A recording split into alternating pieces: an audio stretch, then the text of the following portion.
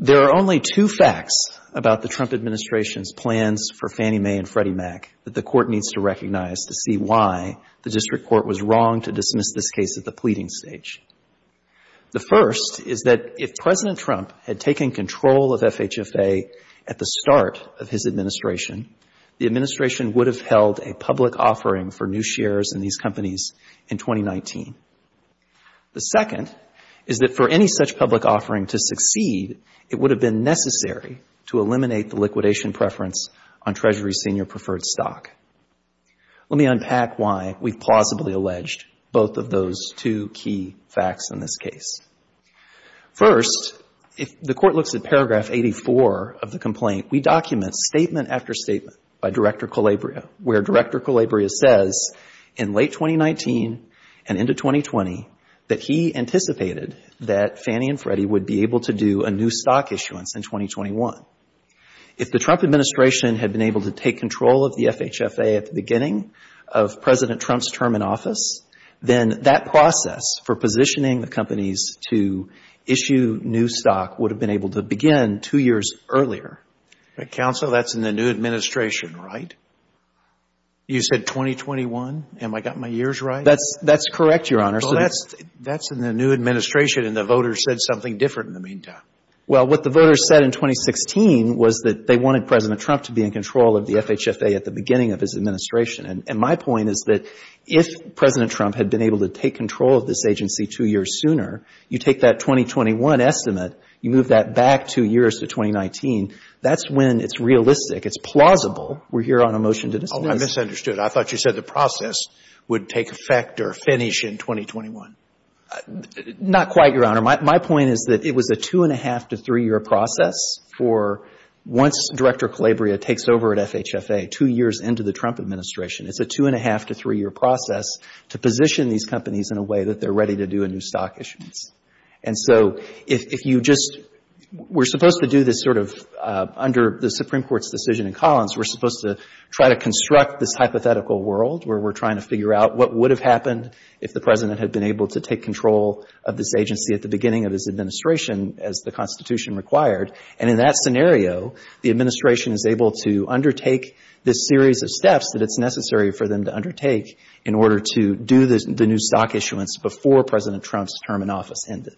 And so how do we know that the series of steps would have included getting rid of the liquidation preference? Because there's the one quote, even I think it was from members of the administration that said there's 6 different ways we can do this, and one of them includes the liquidation preference. So that seems to undercut your argument. Well, the way we know, Your Honor, is because the Trump administration, one of its overriding policy objectives was to get these companies out of conservatorship as quickly as practicable. And it couldn't responsibly do that. It couldn't responsibly release the companies from conservatorship until they were adequately capitalized.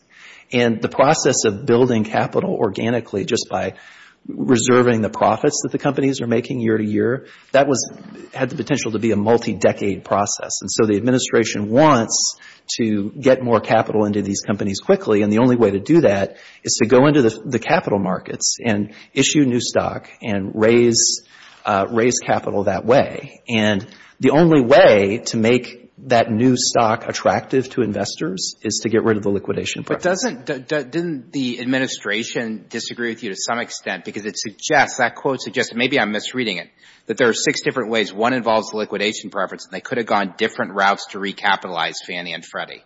And I think Your Honor may be referring to the September 2019 Treasury report. Yes. And I guess a couple of answers on that. First, I point the Court to paragraph 61 of the complaint where we deal with those other options. And the reality is they're not really alternative options, but most of them are additional things that the administration conceivably could have done along with a new stock issuance and raising capital in the capital markets in this way. So if we just look at the specific alternative options that they talk about, one of them is allowing the companies to retain their earnings over time. And again, that's something that the administration actually did do, but it wasn't sufficient to quickly recapitalize the companies consistent with the administration's ultimate policy objectives.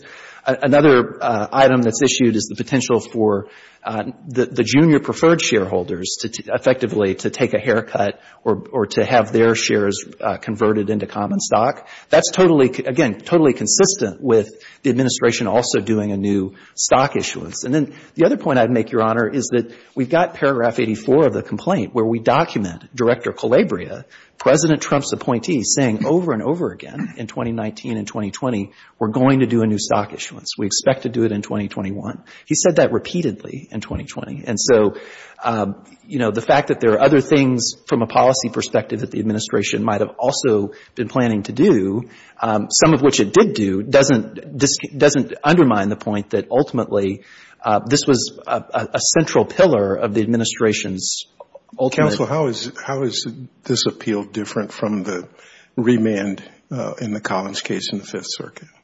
Your Honor, it's not. The factual allegations. Well, what did the Fifth Circuit get wrong that you're going to argue differently? Yeah. So what the Fifth Circuit got wrong is it said that because the complaint in that case did not allege that there was going to be an end of the conservatorships before the end of the Trump administration, that the claim failed. But that's not a necessary component of the claims that we brought to the court. So just to take a hypothetical, imagine if we could prove to certainty that if the Trump administration had taken over FHFA at the beginning of the Trump administration, that it would have gotten rid of that liquidation preference. If we could just prove that to a certainty, but we couldn't demonstrate that they would have taken the further steps in addition to getting rid of the liquidation preference that would have been necessary to end the conservatorship. In that scenario, I think it's quite clear under the Supreme Court's opinion in Collins that we'd be entitled to a remedy. In other words, there's no reason that we need to prove that the administration would have taken any further steps beyond the specific action that we're saying the administration would have taken if it had been able to control FHFA from the beginning, and that would have benefited the shareholders. And so that's the critical mistake that the Fifth Circuit made. And I just point out that, if we look at the defendant's briefs to this court in this case, we don't see them, they have page after page saying that our factual allegations are implausible, but they never say that we have some burden to show that not only there would have been an elimination of the liquidation preference, but the Trump administration would have taken the further step of getting the companies out of conservatorship.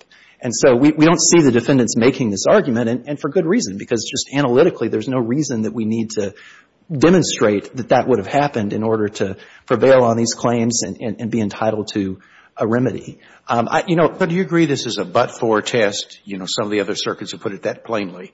But for the President's inability to remove the agency had harm occurred. I do agree with that, Your Honor. Yeah. Okay.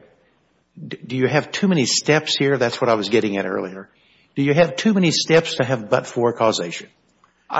We don't, Your Honor, and I think a good way to think about this is it's really two steps.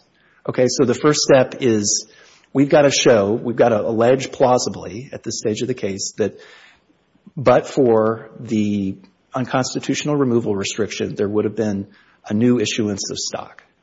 Okay, and that's plausible because I thought you had to show elimination of the liquidation preference. Well, and I thought it had to be that specific. That's right. That's right, Your Honor. And that's the second step is our allegations in the complaint, and, I'd point the Court to paragraph 55 of the complaint where we explain why this is so. Our allegation is that it's not possible to sell the amount of stock that was going to need to be sold to raise the level of capital that was needed without getting rid of the liquidation preference. And the reason is very simple, which is that liquidation preference, it effectively entitles Treasury to 100% of all earnings that these companies generate, 100% of all distributions to equity holders forever. And so no one would come in with, the tens of billions of dollars that these companies needed if they were going to be behind Treasury with a liquidation preference of that size. And so that's why that liquidation preference, just as a matter of just fundamental market realities, had to be eliminated. I'd also point the Court to paragraph 81 of the complaint. We quote Director Calabria there making reference to this reality. He says, quote, given the structure of the balance sheets, he's referring to the liquidation preference there, given the structure of the balance sheets as they are today, it will be very difficult, if not impossible, to raise outside capital. So that's Director Calabria himself recognizing this reality, recognizing that it's necessary to get rid of that liquidation preference in order to do a new stock issuance. And so those are the only two steps the Court really has. Do you have to show a complete doing away with the liquidation preference, or could it take another form like preferred stock?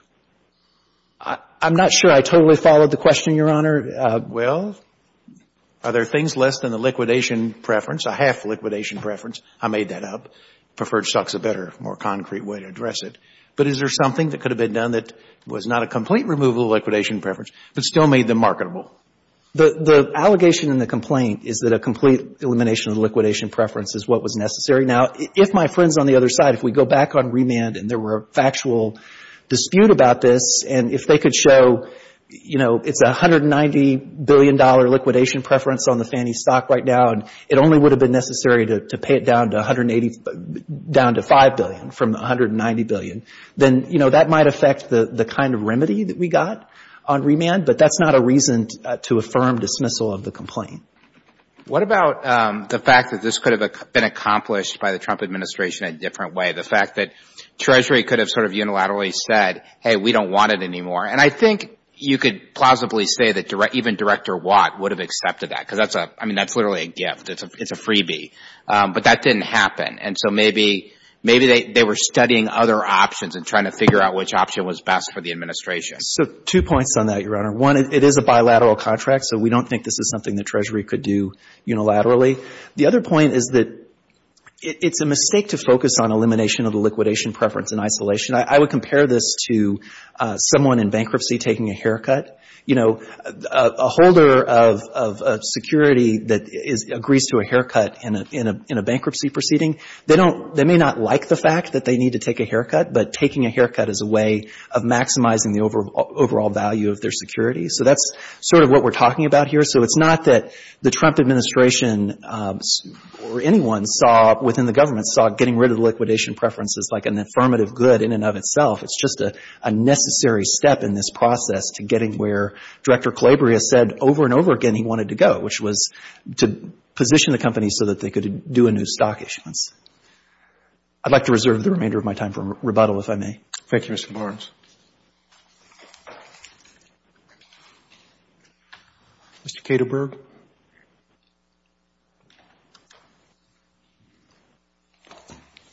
Good morning, and may it please the Court. I'm Rob Caterberg for FHFA. Plaintiffs failed to plead a plausible theory that the removal restriction kept the Trump administration from wiping out the liquidation preferences. Their claims are built on layer upon layer of speculation that's contradicted by real-world events, in addition to being precluded by dispositive legal bars. I'd first like to address what you just heard from my friend on the other side, that the only way to accomplish various broader goals of the former president, like ending the conservatorships, holding new stock offerings, was to wipe out the liquidation preferences. The reason, Your Honors, why they try to lump those things together is that the Trump administration is on record saying, yes, we'd like to end the conservatorships, perhaps do a stock offering, but the one thing they were most definitely not on record as saying is, let's get rid of the liquidation preferences. How could you have a stock offering, though, with a liquidation preference? I just think if you're a shareholder, what you care about is getting paid, right, or the value of the stock. The stock would be near zero if you can't ever recover any income from your investment. Well, there's a few different ways, Judge Strauss. So in Treasury's September 2019 report, there were a few different options listed. One option was receivership. So receivership would be essentially hitting the reset button on the whole capital structure. That would maybe address the liquidation preferences, but it would also have a whole lot of other consequences.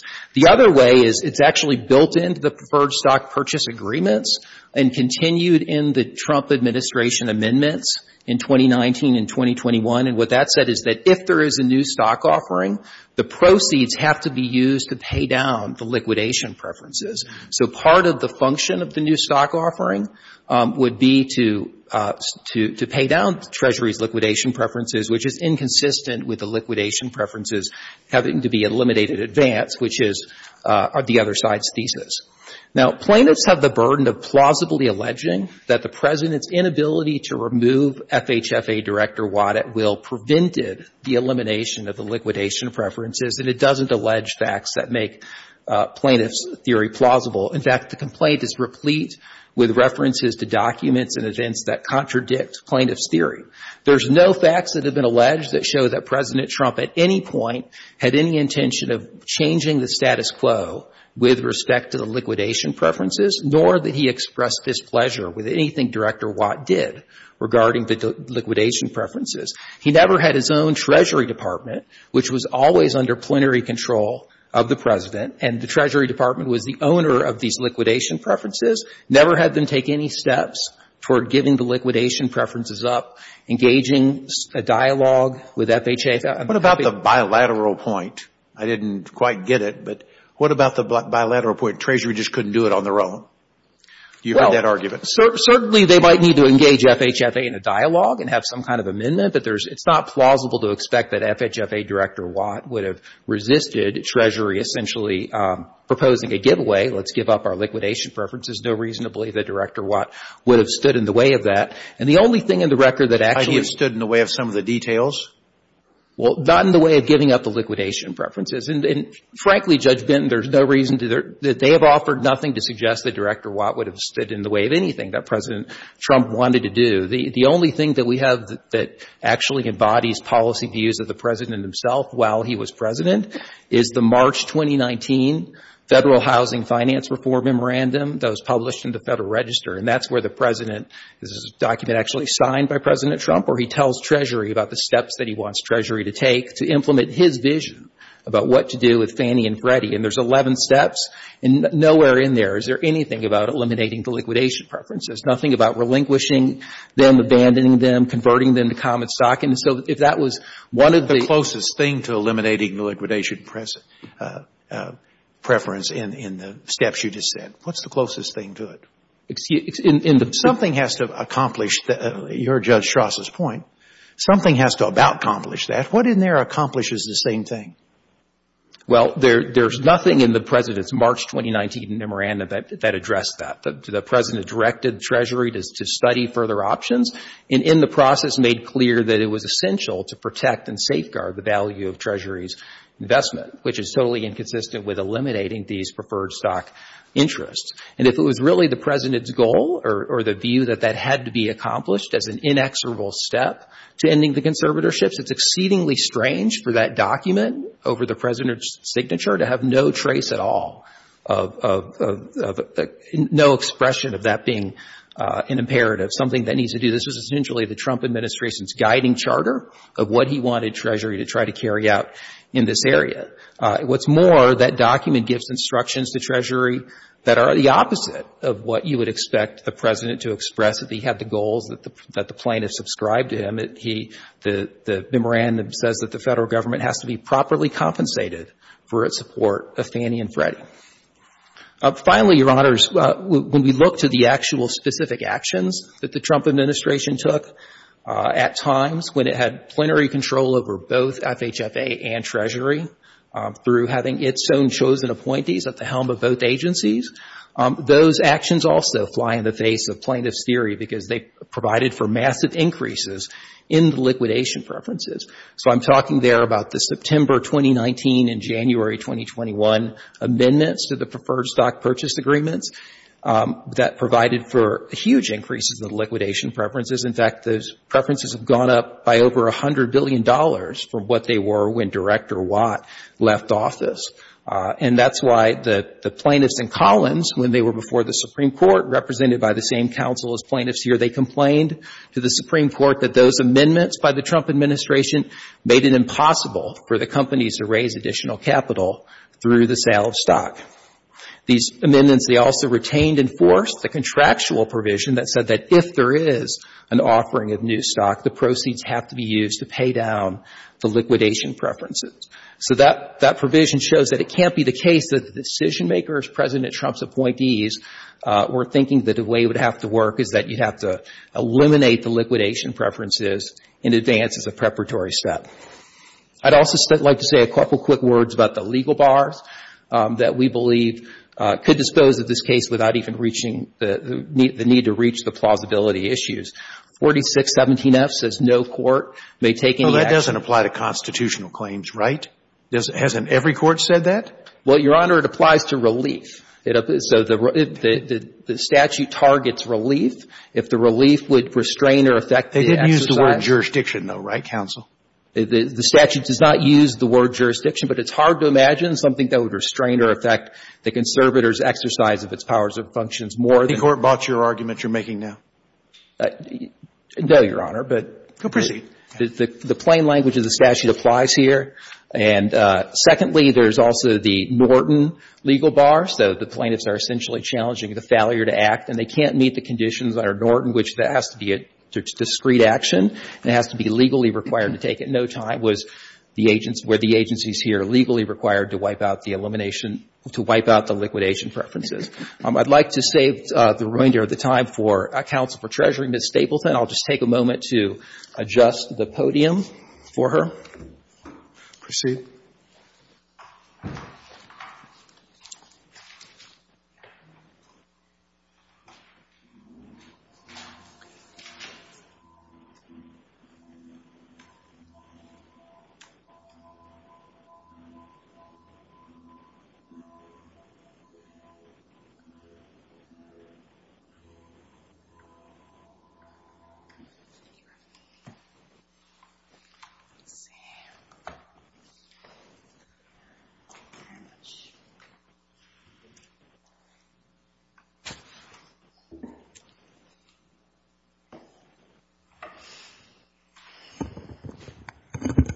Ms. Stapleton. Good morning. May it please the Court, Anna Stapleton on behalf of the Treasury appellees. The bottom line here is that there's no plausible allegation that any perceived limitation on the President's ability to remove the FHFA director at will caused compensable harm to plaintiffs.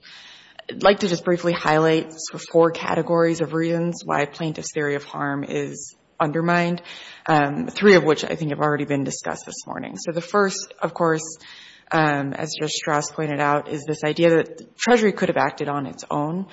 Throughout the relevant period, Treasury was headed by Secretary Mnuchin, President Trump's appointee. And there's just no allegation here that Secretary Mnuchin ever tried to take steps to eliminate or reduce the liquidation preference. Second, there's no allegation that President Trump ever tried to get Director Watt to act to reduce or eliminate the liquidation preference. And again, as has already been discussed, there's just no reason to think that Director Watt would have declined any offer to gain this relief from FHFA's contractual obligations at no cost to the enterprises. Third, it bears pointing out that President Trump's own appointee, when he had the opportunity, didn't take the actions plaintiffs alleged that he wanted to take. And as Mr. Kederberg pointed out— How long was that period of time? He was in office for approximately 2 years, a little under 2 years. Is that enough time, though? I mean, the wheels of government move pretty slowly. Do you think that when you have the opposition says this is a multi-step plan, one of which was the liquidation preference? Well, 2 years seems like an eternity for many of us who've been in the private sector, but not so much for government. Your Honor, of course, they allege this idea of a multi-step plan. I think if that were the case, if President Trump had wanted that plan to be carried out, you'd expect to see efforts being made during those first few years, right? So that just goes back to this idea we don't see Treasury trying to act. There's no allegation that Director Watt sort of was made an offer or was asked to negotiate and refused to do so. And then, of course, there's this fourth category of reasons, which is that plaintiffs' own allegations demonstrate that throughout the Trump administration, paramount policy interest was actually protecting Treasury's interests. So we see in the 2019 housing reform plan discussion of protecting the taxpayers, ensuring that Treasury was compensated for the capital that it had provided and promised to FHFA. That is completely at odds with the idea that what President Trump actually wanted to do was have Treasury sort of give up its interests unilaterally and for no compensation. So I would just say that for all four of those reasons, plaintiffs have failed to plausibly plead that President Trump sort of wanted to take this path and was actually prevented from doing so. If the Court has any further questions, I'm of course happy to answer them. Otherwise, we're happy to rest on our brief, and we would ask the Court to affirm. I see none. Thank you, Ms. Stapleton. Thank you.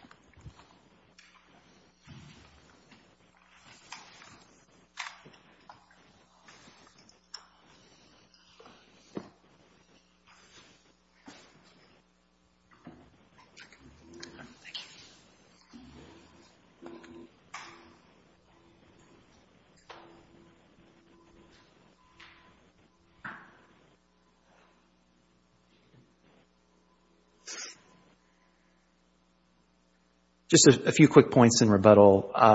First, I think it's evident from the exchanges that we've heard today that what we have here is a classic factual dispute. There's a disagreement between the parties about the viability of doing a new stock issuance without getting rid of this liquidation preference that guaranteed that Treasury would get 100% of all of the company's profits forever. And we think we have the better of that factual dispute, but we're here on a motion to dismiss. We plausibly pleaded that it's not possible to do that stock issuance without getting rid of the liquidation preference. And so this case ought to go back to the district court for the parties to resolve those factual disputes. But you agree we can look at all these government documents that are referenced all the time, right? The government documents my friends have been referencing are referenced in the complaint, so we don't have an objection. Your time's short. Go ahead. There was reference to the fact that during the Trump administration, the liquidation preference increased, and I want to make 2 points about that. One is to point to the Fifth Circuit's decision on this point, which they acknowledge that this is they call this a point that's problematic for our side, but nevertheless, they recognize that they've got to take the factual allegations in the complaint as a whole and assume that they're true for purposes of the motion to dismiss, and they set that increase the liquidation preference to one side and say that we have plausibly pleaded on substantially similar factual allegations in that complaint as this one. We have plausibly pleaded that it wouldn't have been possible to do this capital raise without eliminating the liquidation preference. The other point I'd make is that the fact that they increased that liquidation preference is actually consistent with the overall factual narrative that we're presenting in the complaint, because all things else being equal, increasing the liquidation preference is a way for the Treasury Department potentially to get more on the back end by way of a conversion to common stock. And so for that reason as well, we don't think that that fact undermines the overall presentation we're making. Last point, with respect to the multi-step plan, I just note that one of the critical steps in that multi-step plan is a capital rule. This is an issue on which the political parties disagree. How much capital do Fannie and Freddie need before they can stand on their own feet?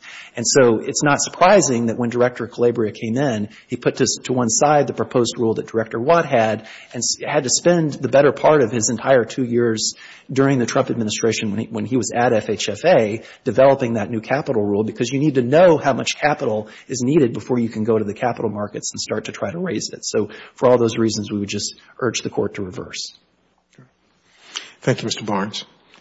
Court thanks all counsel for participation in an argument before the Court this morning. We will continue to study the briefing and render decision. Thank you. Counsel may be excused. Madam Clerk, would you call case number 2 for the morning, please? 23-1572, Center for Biological Diversity, et al. v. Minnesota Trappers Association, et al.